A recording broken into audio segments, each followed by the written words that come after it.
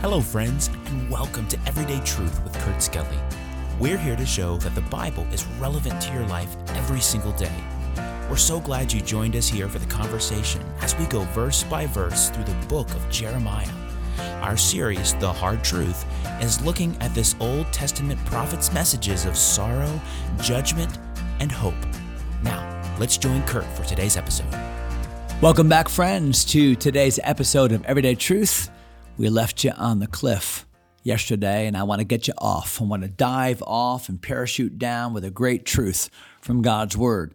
Look at Jeremiah chapter 24. We talked about the two baskets of figs that were in front of the temple of the Lord. And I can't believe I didn't mention that part of it yesterday, but they're in front of the temple of the Lord.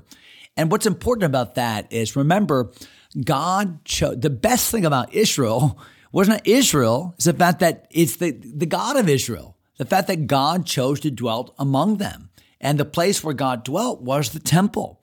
And the people were so cocky, they were so confident of themselves that they thought, the temple will never be destroyed. God would never allow that to happen. We have this. They took it for granted, much like Eli said years before about the tabernacle, about the Ark of the Covenant. It will save us.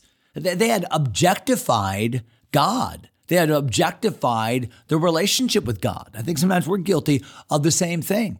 And so these figs are in front of the temple, almost ominously, as if to say that things are a lot worse than you think they are. And indeed, we'll see that today. So look at Jeremiah chapter 24 and verse number 4. Jeremiah, what do you see? I see good figs, I see bad figs. Verse number 4, again, the word of the Lord came unto me. So God is showing him something, and now God is telling him something. So look at verse number 5. What is God telling him? Thus saith the Lord, the God of Israel, like these good figs, so will I acknowledge them that are carried away captive of Judah, whom I have sent out of this place into the land of the Chaldeans for their good. Now, I don't know about you, but if I'm listening to this message that Jeremiah is preaching, and I'm aware of all the circumstances that have just recently transpired, where a foreign entity has come in and manhandled my people and has taken some of them hostage. Ezekiel was among them, by the way. And these craftsmen and these skilled workers and this large part of the population of people. And I wouldn't look at that as a good thing. Like, people have been stolen. People have been taken as prisoners of war. And yet God says, okay, let's talk about this good basket. This good basket of figs represents the people that have been taken captive. Not the people that stayed home, not the people that escaped captivity, but the people that went into captivity. What am I saying?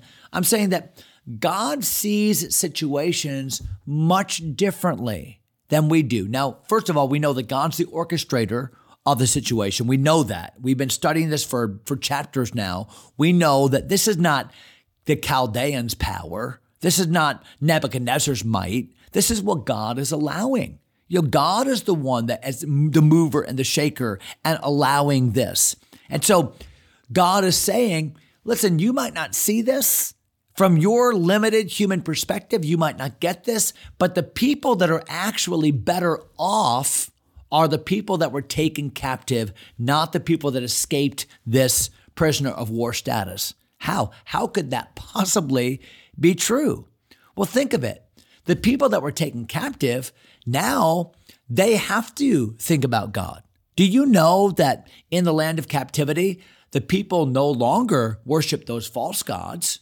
No, now they centralized around the book.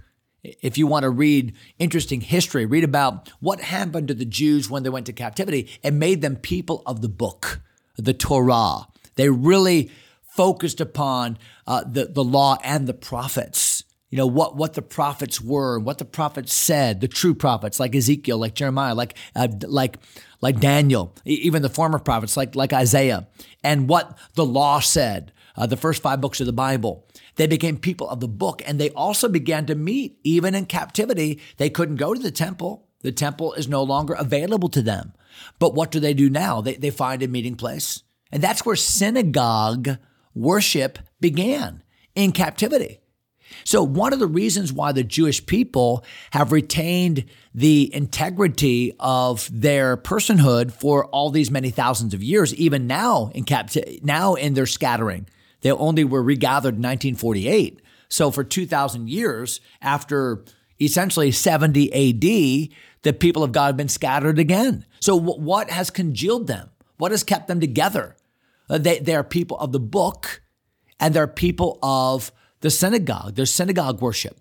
And then the people of the lands have always rejected them. Even when the Jews have gone to other countries and tried to assimilate, it seems as if the people of the land have not allowed them to assimilate. That's all part of what God's done. So we would look at that as, oh, that's so wrong that they were persecuted and they're ostracized.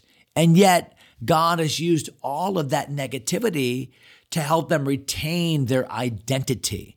So here in Jeremiah chapter 24, God is saying the good figs, what's good is what's happened to them, because this is going to help them in their walk with me. This is going to help them with their false worship and idolatry. This is going to help them as a people to be humble and to seek me. See, God looks at circumstances way different than you and I do. God looks at circumstances through the lens of, how is this going to help us long term, like eternally, like spiritually? We tend to look at things only as they affect our creature comforts. So wow, what a teaching about the good figs. Look at verse number 6. For I will set mine eyes upon them for good. God says, I'm going to pay, I'm watching over them. Remember what he said 2 chapters ago? I'm going to be the good shepherd to them. I will set mine eyes upon them for good. I will bring them again to this land. I will build them and not pull them down. I will plant them and not pluck them up. No, I'm going to give them permanence. I will give them a heart to know me, that I am the Lord. They shall be my people. I will be their God, and they shall return unto me with their whole heart. What does that tell me? Well, I think that happened in part when the people came back from the land of captivity under Zerubbabel back in like 539, 538 BC.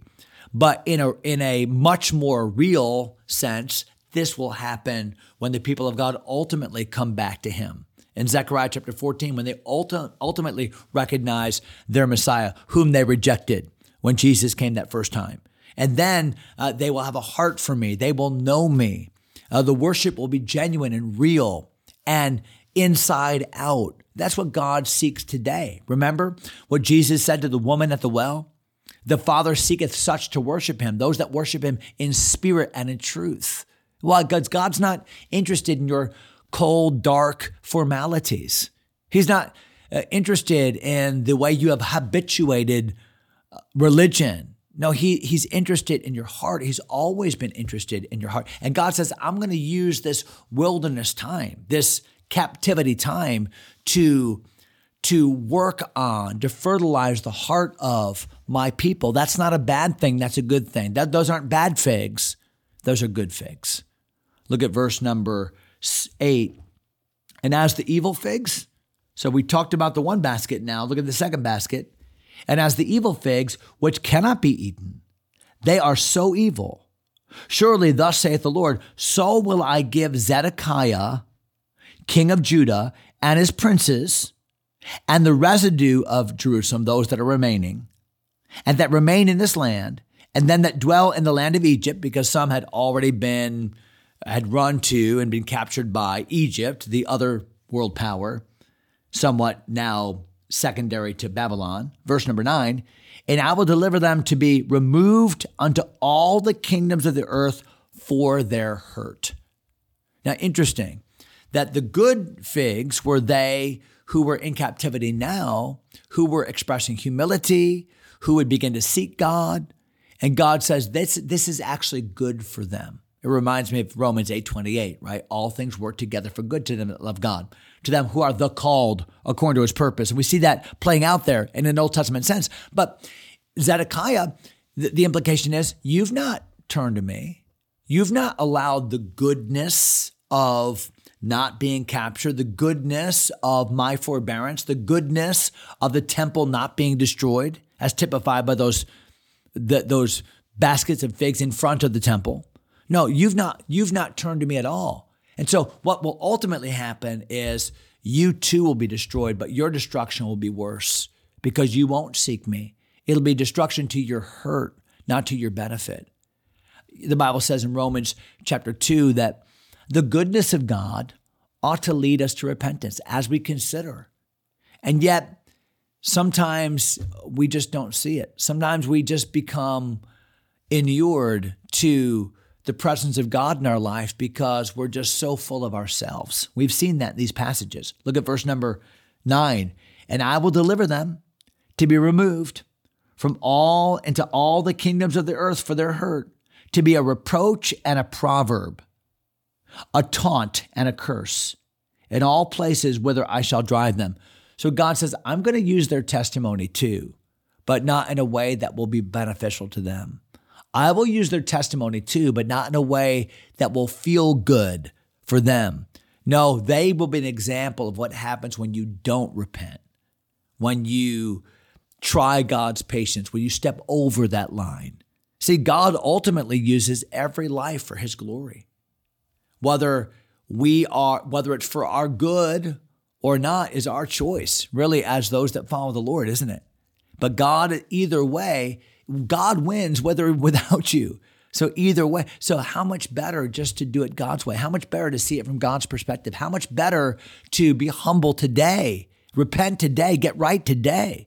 And don't erroneously look at the circumstances of your life and say, well, good things are happening. I must be right. Bad things happen to him. He must be wrong. No, it might be that God's favor is upon that person in that negative situation because that's what's bringing them close to God and removing the dross of the materialism and the idolatry that has pervaded us. And maybe the fact that nothing's happened to me right now is actually not a good thing. It's a bad thing because it helps me to causes me to persist in my pride. Look at verse number 10. And I will send the sword, God said, the famine, the pestilence. These are the ways by which Jerusalem ultimately was defeated in 587 among them till they be consumed from off the land that I gave unto them and to their fathers. The good figs and the bad figs. The good figs, the ripe figs, and the naughty figs. Remember that term? Well, I don't want to be a naughty fig. I want to be somebody who sees beyond the superficiality of, is this comfortable for me, uncomfortable for me? No, Lord, help me to see higher. What are you doing? How is this situation? Maybe a hospital bed, maybe a rough time at work, maybe a season of isolation. Well, God, what are you doing? And if this is drawing me closer to you, oh Lord, thank you for this captivity. That's it. Verse number 10, chapter number 24. We'll enter a brand new chapter next episode. And I know that you'll be here for that, hopefully. And until then, God bless you, my friends. Thanks for taking time to listen. If you enjoy Everyday Truth, go ahead and subscribe to the podcast or share it with a friend. Until next time, God bless.